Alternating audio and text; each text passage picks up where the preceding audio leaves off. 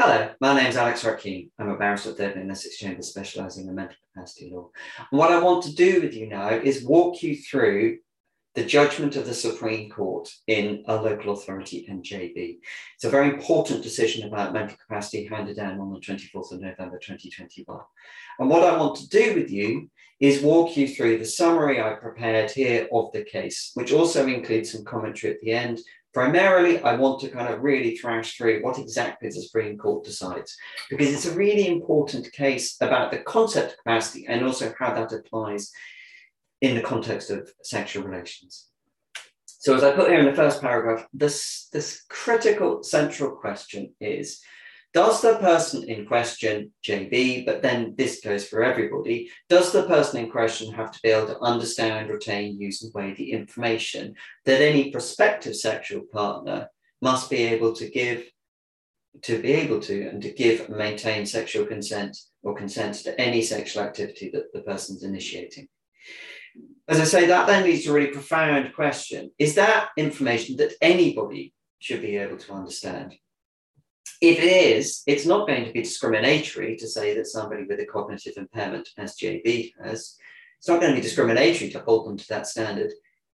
If it's not something we expect everybody to be able to understand, use and weigh, then it would be discriminatory to hold a person with a cognitive impairment to that standard. So the factual background to the case is then set out in some detail in the judgment of Lord Stevens, who gives the sole judgment of the Supreme Court. It's very important to understand there haven't been final factual findings in relation to a number of the matters, even if much of the evidence isn't disputed. The kind of critically important thing just at this stage is to emphasize is that the evidence from the experts is that JB, the man in question, can't understand or weigh the concept of consent by another sexual partner and can't do so in consequence of an impairment of his mind. He's autistic. So if that's information that JB needs to be able to understand as a matter of law, the prospective partner's consent, he doesn't have capacity for the purposes of the Mental Capacity Act. If it isn't information he needs to be able to understand, he would have capacity.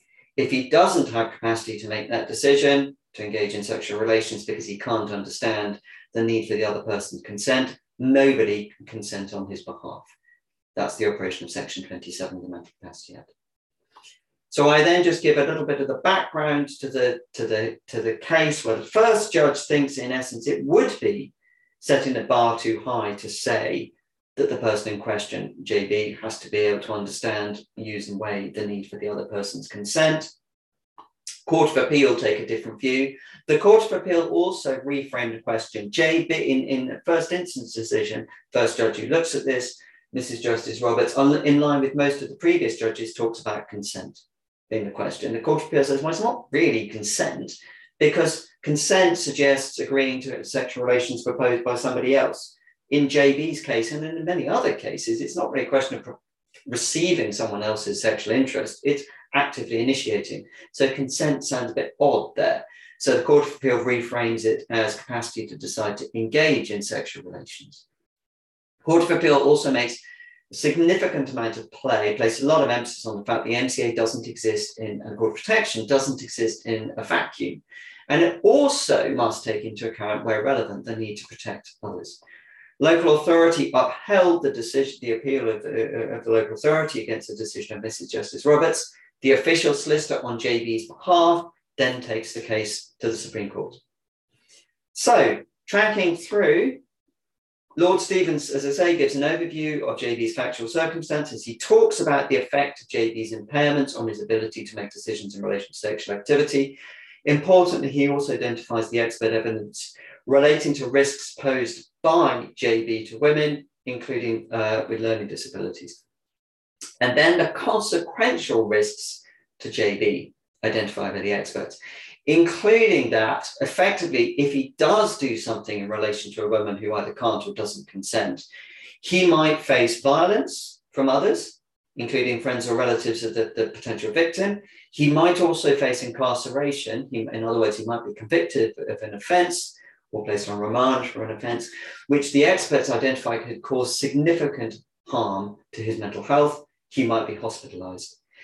Again, Lord Stevens makes clear if that is information, if those are reasonably foreseeable consequences for purposes of the Mental Capacity Act, if those are things he needs to be able to understand, then he needs to be able to understand those, as it were, as a matter of law. So it all comes back to what is it, as a matter of law, you need to be able to understand, use and weigh. I should say also retain that the focus in this case is very much on understanding and using and weighing. If those reasonably foreseeable consequences, including harms to others, and then, as it were, harms back on you, if you need to understand that as a matter of law, that then goes to delineate the scope of the capacity test. And we'll come back to what Lord Stevens says about whether or not that is information which you need to be able to understand. He also identifies the fact that there's work being done to try and ameliorate, to lessen the risk that the experts have identified that JB poses to risks to women, in circumstances where one expert has identified that JB's sole goal, if his account to the expert is correct, is being to have physical and sexual contact with a woman and any woman. And his current care plan, imposed in circumstances where, as Mrs. Justice Roberts had endorsed, and then the Court of Appeal had done thereafter, a care plan based on JB's lack of capacity to make decisions about contact, a care plan imposing restrictions on him, including one-to-one supervision when out in the community and in particular in the presence of women. So that's the factual framing. We'll step away from that for a moment and then come back to thinking about how things work in JB's case. Lord Stevens takes a step back as well and says, well, let's think about capacity. Bearing in mind it's the first time the Supreme Court has actually had to grapple head on with the concept of mental capacity. So Lord Stevens starts with an overview of the principles in section 1, not just capacity, but also best interests. Interestingly, he makes clear the right to make unwise decisions, which is so often said to be found in section 1.4. He gives chapter and verse. Section 1.4 confers a right to make unwise decisions if the person has capacity to make it. So it's not a right to be found in the Act, it's a right if you've got capacity. So we need to tease out, do you have capacity to make the decision? He then turns to the concept of capacity itself, recalling that the Mental Capacity Act concept is a functional one, not an outcome one or a status one. He gives a bit of a history lesson there. He then tracks quite closely the decision of the Court of Appeal, a decision in 2013, in which the Court of Appeal had set out how you actually think about the capacity test. And as the Court of Appeal had said, and Lord Stephen emphasises, you start with, can the person make the decision themselves? He then has a very important discussion about the fact that you need to ask, can the person make the decision? The only statutory test is the ability to decide. There's lots of other language which is built up in the Mental Capacity Act, person-specific, act-specific. That's not actually what the Act says. So you then need to track out and say, well, what exactly are we saying is the matter? What is the decision? Because then that means we can know what is the information relevant to that decision, which also includes what is the information or what is the information about the reasonably foreseeable consequences. So you then have to be clear what the information is. And Lord Stevens gives some really important clarifications about relevant information in the context or the test, the decision, and the relevant information in the context of sex. So the start of a 10 is ordinarily, you will be thinking about this in a non-specific way, because you're thinking about this in a forward-looking evaluation directed to the nature of the activity, not a particular sexual partner. But, very importantly, Lord Stevens says the Court of Appeal was wrong in a case called IM and LM or REM back in 2014, when the Court of Appeal had said you are only ever allowed to think about sexual consent or the capacity in relation to sexual consent on a general act-specific basis, partly for reasons of pragmatism. Lord Stevens just says that's just not true. A, it doesn't always require that, and B, that is contrary to what the Act says. And there might well be situations where it couldn't be seen as person-specific. Really important this here. So, for instance, sexual relations between a couple who have been in a long-standing relationship where one of them develops dementia or sustains serious traumatic brain injury. Or it could be person-specific between two people who've got cognitive impairments who are attracted to each other. So don't always just look at this in a generalized way. And then if the facts on the facts of the particular case, it's not a generalized assessment, you are then thinking, actually, well, this information could be different. So for instance, and as TZ had already said, if this is about sex between two people of the same sex, pregnancy is not really going to be an issue. Really importantly, also, he flags, we then need to be thinking all the practicable steps may be informed by whether the matter could be described as person-specific. So it might be possible, as he says, to help P to understand the response of one partner, sexual partner, in circumstances where they might remain unable to understand the diverse responses of many hypothetical sexual partners. So it's really important. It is bringing things home to the actual decision, the actual context. Lord Stephens places a lot of emphasis, and a really interesting emphasis, on the reasonably foreseeable consequences being as part of the relevant information. There are two reasons for this. The first is that the consequences can include consequences for others. That's very important.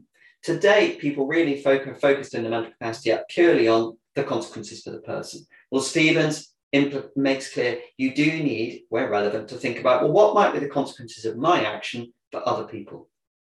And the second is that if there are going to be serious, grave consequences, to use language decoded practice, you do need to be able to understand the information. He says it's even more important that the person understands the information. I should just make clear, that's not saying there is, as sometimes people say, a heightened capacity test. There is only ever one standard of proof before the court of protection. That is the balance of probabilities. Lord Stephens already emphasized that. It's just saying we need to be particularly clear. It's particularly important that the person does understand that information if there's really serious consequences. But of course, there is going to be a limit. We don't divorce the decision-making, which is kind of under the microscope. The microscope is descended, the microscopes can descend. We don't divorce that from the sort of decision-making we expect from people of full capacity, as Lord Stephens says. Because if we expect too much of somebody, too more of a potentially incapacitated person than we would expect of a person of full capacity, we are derogating from personal autonomy.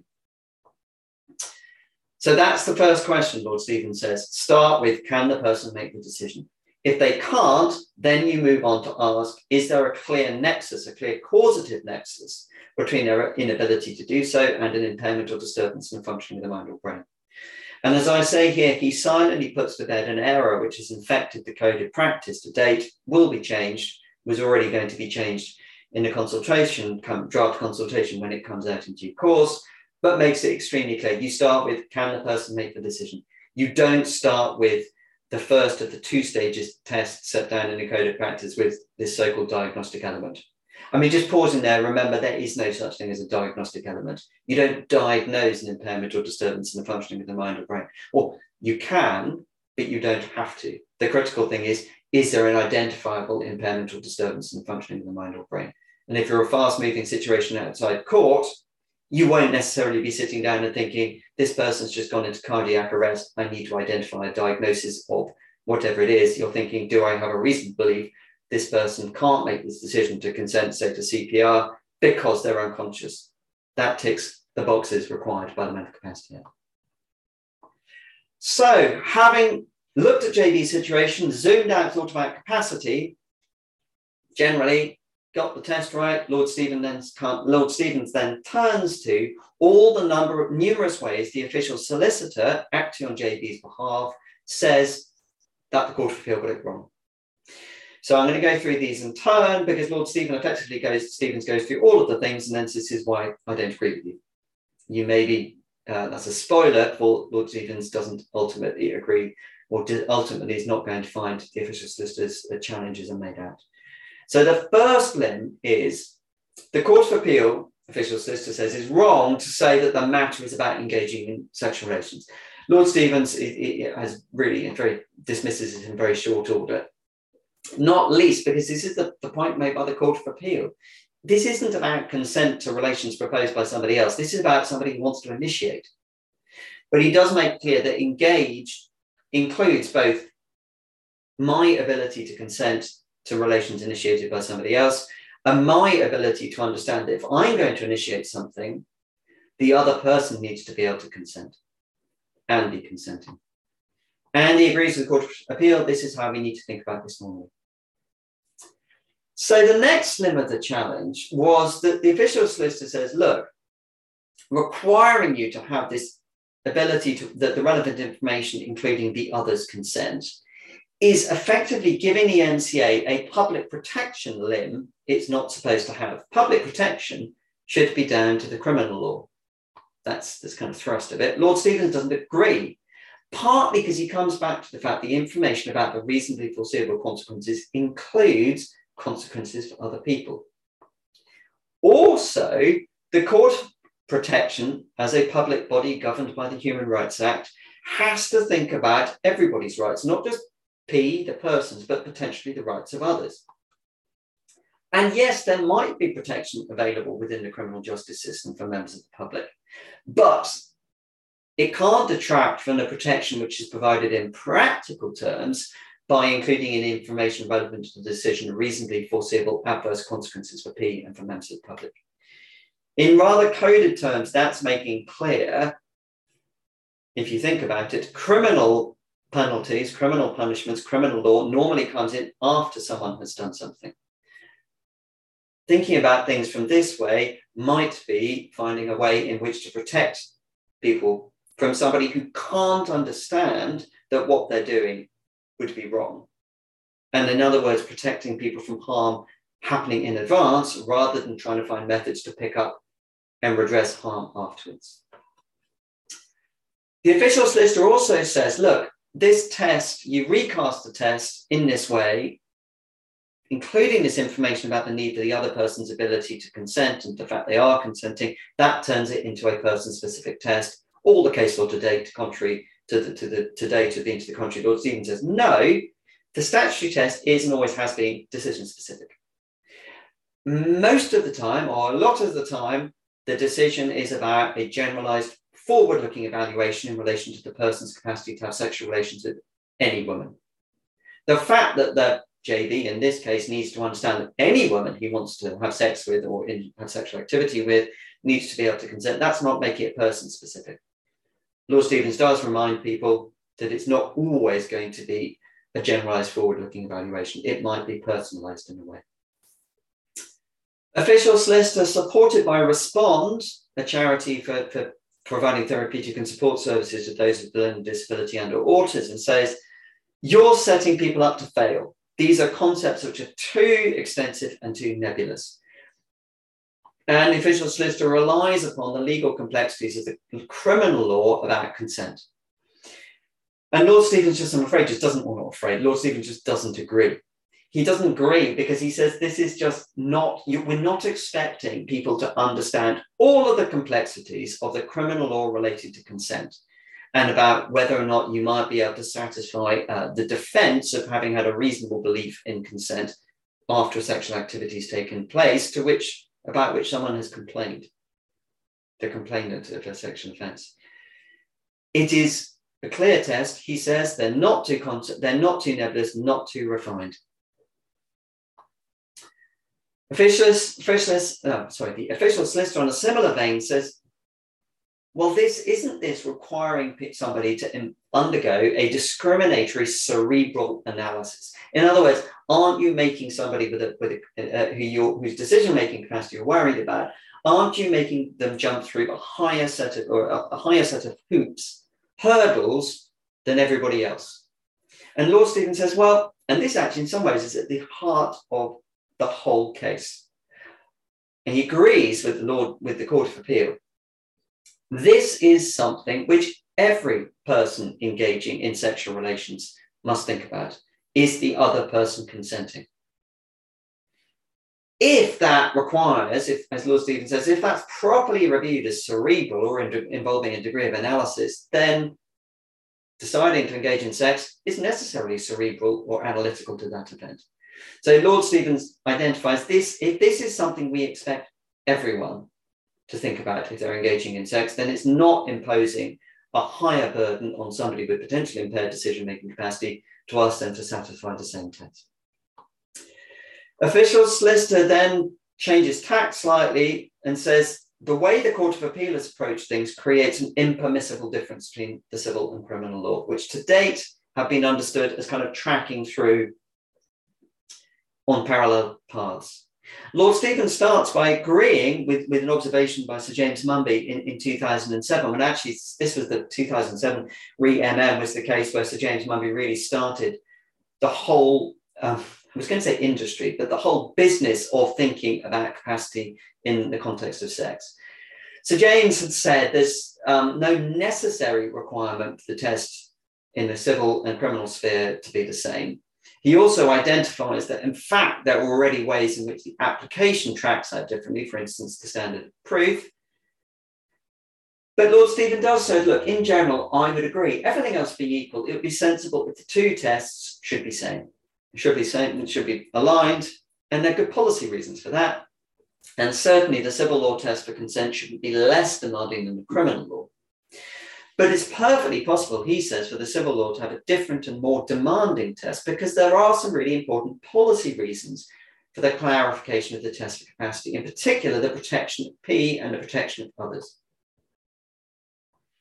So we are thinking about things, he says, we've got to focus on the fact the law is doing different things here. The Mental Capacity Act is doing one thing, the criminal law are doing other things. However, it is important to understand, Lord Stevens then goes on to say, look, I've clarified the civil law, how this tracks out in terms of what the criminal law might be saying about capacity. And really importantly, there are two different things that could be thinking about.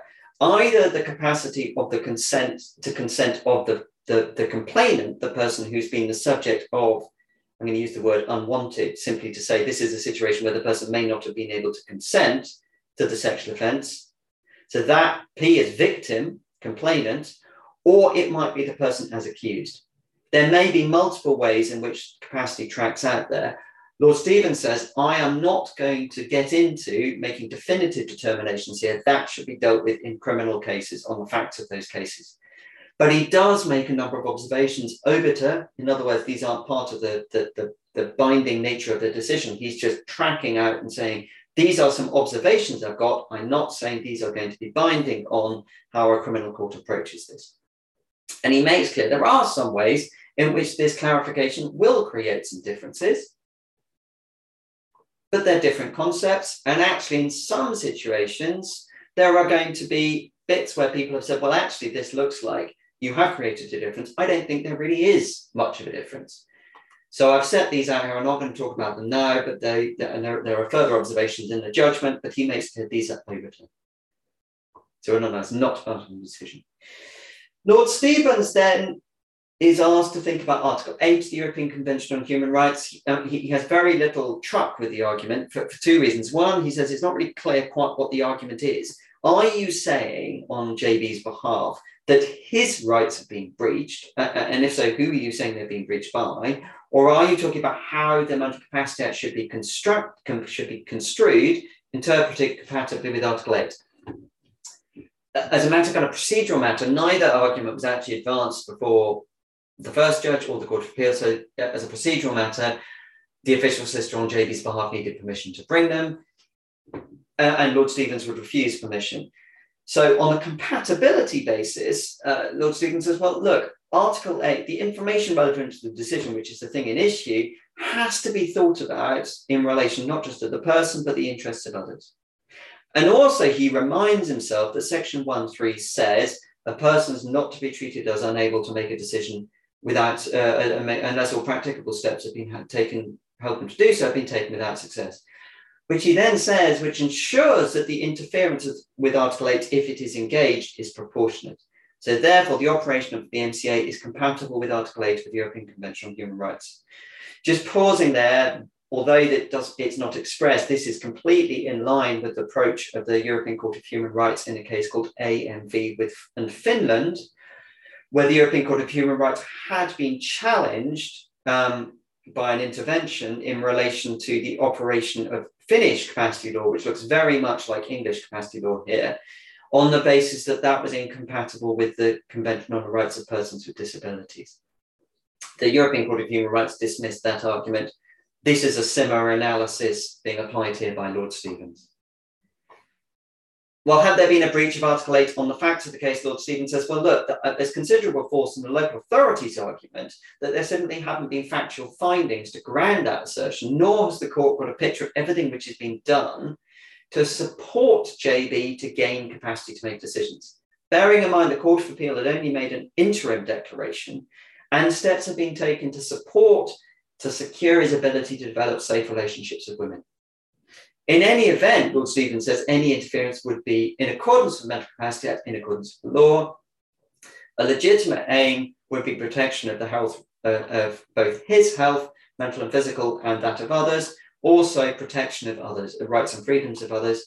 And there simply haven't been factual findings in relation to proportionality. I'm not going to go there. I mentioned the Convention on the Rights of Persons with Disabilities a minute ago. That got featured, the argument being that a separate standard being created for people with disabilities in relation to sex, and that would be incompatible with with the CRPD. Lord Stevens says, well, no, there isn't a separate standard. This test applies to everybody. That ground of appeal fails at the first hurdle. He also emphasised that this constitution of the Supreme Court have made very clear they are not interested in arguments based upon whether or not the UK has violated provisions of an unincorporated international treaty. The CRPD, an international treaty which the UK signed up to, has not yet made part of UK law in the same way, for instance, as the European Convention of Human Rights has been made part of English law through the Human Rights Act. But at the start of the 10 is I don't see why there's any differential treatment here. So Lord Stevens goes a kind of one-para summary of the information has to include the fact that the other person must have the ability to consent to the sexual activity and must in fact consent. Applying the Mental Capacity Act to Section 131A, he's got to be able to understand it. Section 31C, he's got to be able to use and weigh it. Applying that test to JB, it looks, Lord Stevens says, as if he's unable to satisfy that test because of the autistic impairment of his mind. But because this information hasn't properly been thought about, as it were, in the evaluative process through the court system, because of the way that the case has evolved, it wouldn't be appropriate to make a final declaration. He doesn't have capacity to make that decision, to engage in sexual relations. Send it back to the first judge to think about it in light of this Supreme Court decision. So I'm now going to give a few comments. I need to make it very, very clear. This is not about the facts of JB's individual case. This is in part because it's been remitted. It's also in part because I've been part of the local authority legal team at the Supreme Court level. So I'm just going to talk broadly about the implications of this decision. I'm not commenting on the facts of this decision as they apply to JB. So I just start by identifying the different ways, different circumstances that the Supreme Court has thought about the Mental Capacity Act. And it's the fact it's striking that they've thought about almost all the other aspects, just not capacity to date. But it's perhaps not entirely surprising that the first time they think about it is in relation to sex, because it's one of the most difficult areas. Because this case concerns somebody, and there are lots of people in this situation, who actively want to initiate sex, it does mean that the court had to grapple with two really important issues very starkly. The first is, unlike lots of other situations where we might be thinking about capacity, this is not about consent to something, like a medical procedure. This is about somebody who might be wanting to do something. And it confronts this really important question: how should the law respond where the person's an active agent? In particular, who by wanting to seek to exercise their agency might harm someone else. So it's put another way, and securing one person's autonomy might come at a cost for others. This is just so important in terms of the MCA is always talked about being this empowering piece of legislation. I'm not 100% sure that's really ever been accurate. Dr. Lucy Series has written some brilliant things and continued to write some brilliant things about its history and how that really isn't necessarily the right way of looking at it. But it's certainly fair to say that in most situations, especially court cases, the focus is so much on P, supporting P's autonomy. This case is really important for reminding us that actually well, no person is an island. What we do might well have implications for other people. Really important. So the second thing I think is hugely important about this decision is that it makes it very clear that thinking about capacity involves a normative aspect. In other words, a should aspect. The courts have been clear for ages that we need to be clear about identifying the identification of information. We need to be clear about this because if we ask somebody to understand too much information, it's very easy, I sometimes say in training, to bamboozle somebody into lacking capacity. This case is important for a slightly different reason, because what it's doing is making clear that the choice of information itself is telling us something. Because as I said, at the heart of this case is this very important question. What do we expect as a society people should be able to understand in relation to decision-making in respect of sex? I mean, it's a very important question, and it's very important the Supreme Court really got stuck in. And they had arguments, really powerful arguments put to them by a range of different organizations, because there were two interveners in the case as well. So there's the official solicitor, two interveners, and a local authority stress testing this. I do just make a comment. It's interesting that the Supreme Court were willing to roll up their sleeves and get stuck in, and actually thought this was a really important thing to do in circumstances. A couple of months previously, the Court of Appeal had said in the Tavistock case, had effectively told the first court off for having done exactly that same thing, identifying information in relation to the decision-making by children in relation to the administration of puberty blockers. I suspect that is going to be thrashed out in due course. Just observe that the court really did not have much time for the Convention on Rights of Persons with Disabilities. I do think it's interesting and important that people concerned with the CRPD grapple with this decision in law reform terms, if for no other purpose. First, this implications of his very clear conclusion requiring the same information to be understood by all is non-discriminatory. I mean, for myself, it seems to me that must be right. Then the question is, well, how does that track out? How does that track out in real life? And in particular, I think it tracks out importantly in terms of the other aspect that Lord Stevens says in relation to Article 8, Section 1.3, we need to be taking steps, practicable steps, to support somebody to be able to understand and weigh the relevant information. That's the critical bit. Otherwise, if you just go too quickly from person can't understand, we're not going to do anything, to saying identify capacity, that would be the missing link there. I also just flag the CRPD debates, especially as I say that the hard-line CRPD approach, there's an abolitionist approach, sometimes called that, suggesting that, for instance, mental capacity is simply an invalid concept that was before, but clearly didn't entrap the Supreme Court. That debate was put before, Supreme Court didn't have really any truck with it. That's been lots of discussion in the civil context. The criminal context is much less discussed because actually in some ways it raises some much harder questions. If legal capacity must mean the same for everybody, well, how does that track out in terms of legal responsibility?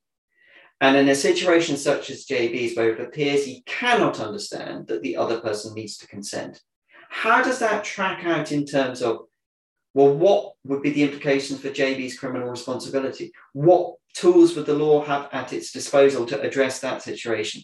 What tools would the law have at its disposal to address the situation of somebody, if an individual in JB's position carries out a criminal offence, or an offence, in other words, initiating sexual activity to which this person doesn't consent, but the perpetrator can't, it appears, factually understand that information. How does that track out? So I've suggested here, some of these arguments get very abstract.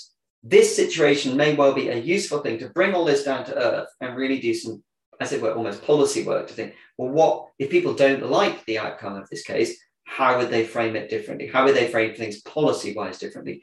Supreme Court have made the law in England and Wales crystal clear. How does it work? How, if people didn't like that law, what changes would need to be made? So having talked about those rather kind of high-level things, come down to some really practical stuff to finish with. So the first thing is any form which talks about a two-stage test starting with the diagnostic element, you've got to revisit. In our guidance note from Chambers for a long time now, we've said Code of Practice has it the wrong way around. Supreme Court's made this crystal clear. as I said a few minutes ago, the code of practice when it comes out for consultation I can tell you, is going to have to reflect this two-stage, or reflect the judgment of the Supreme Court, because it's the judgment of the Supreme Court.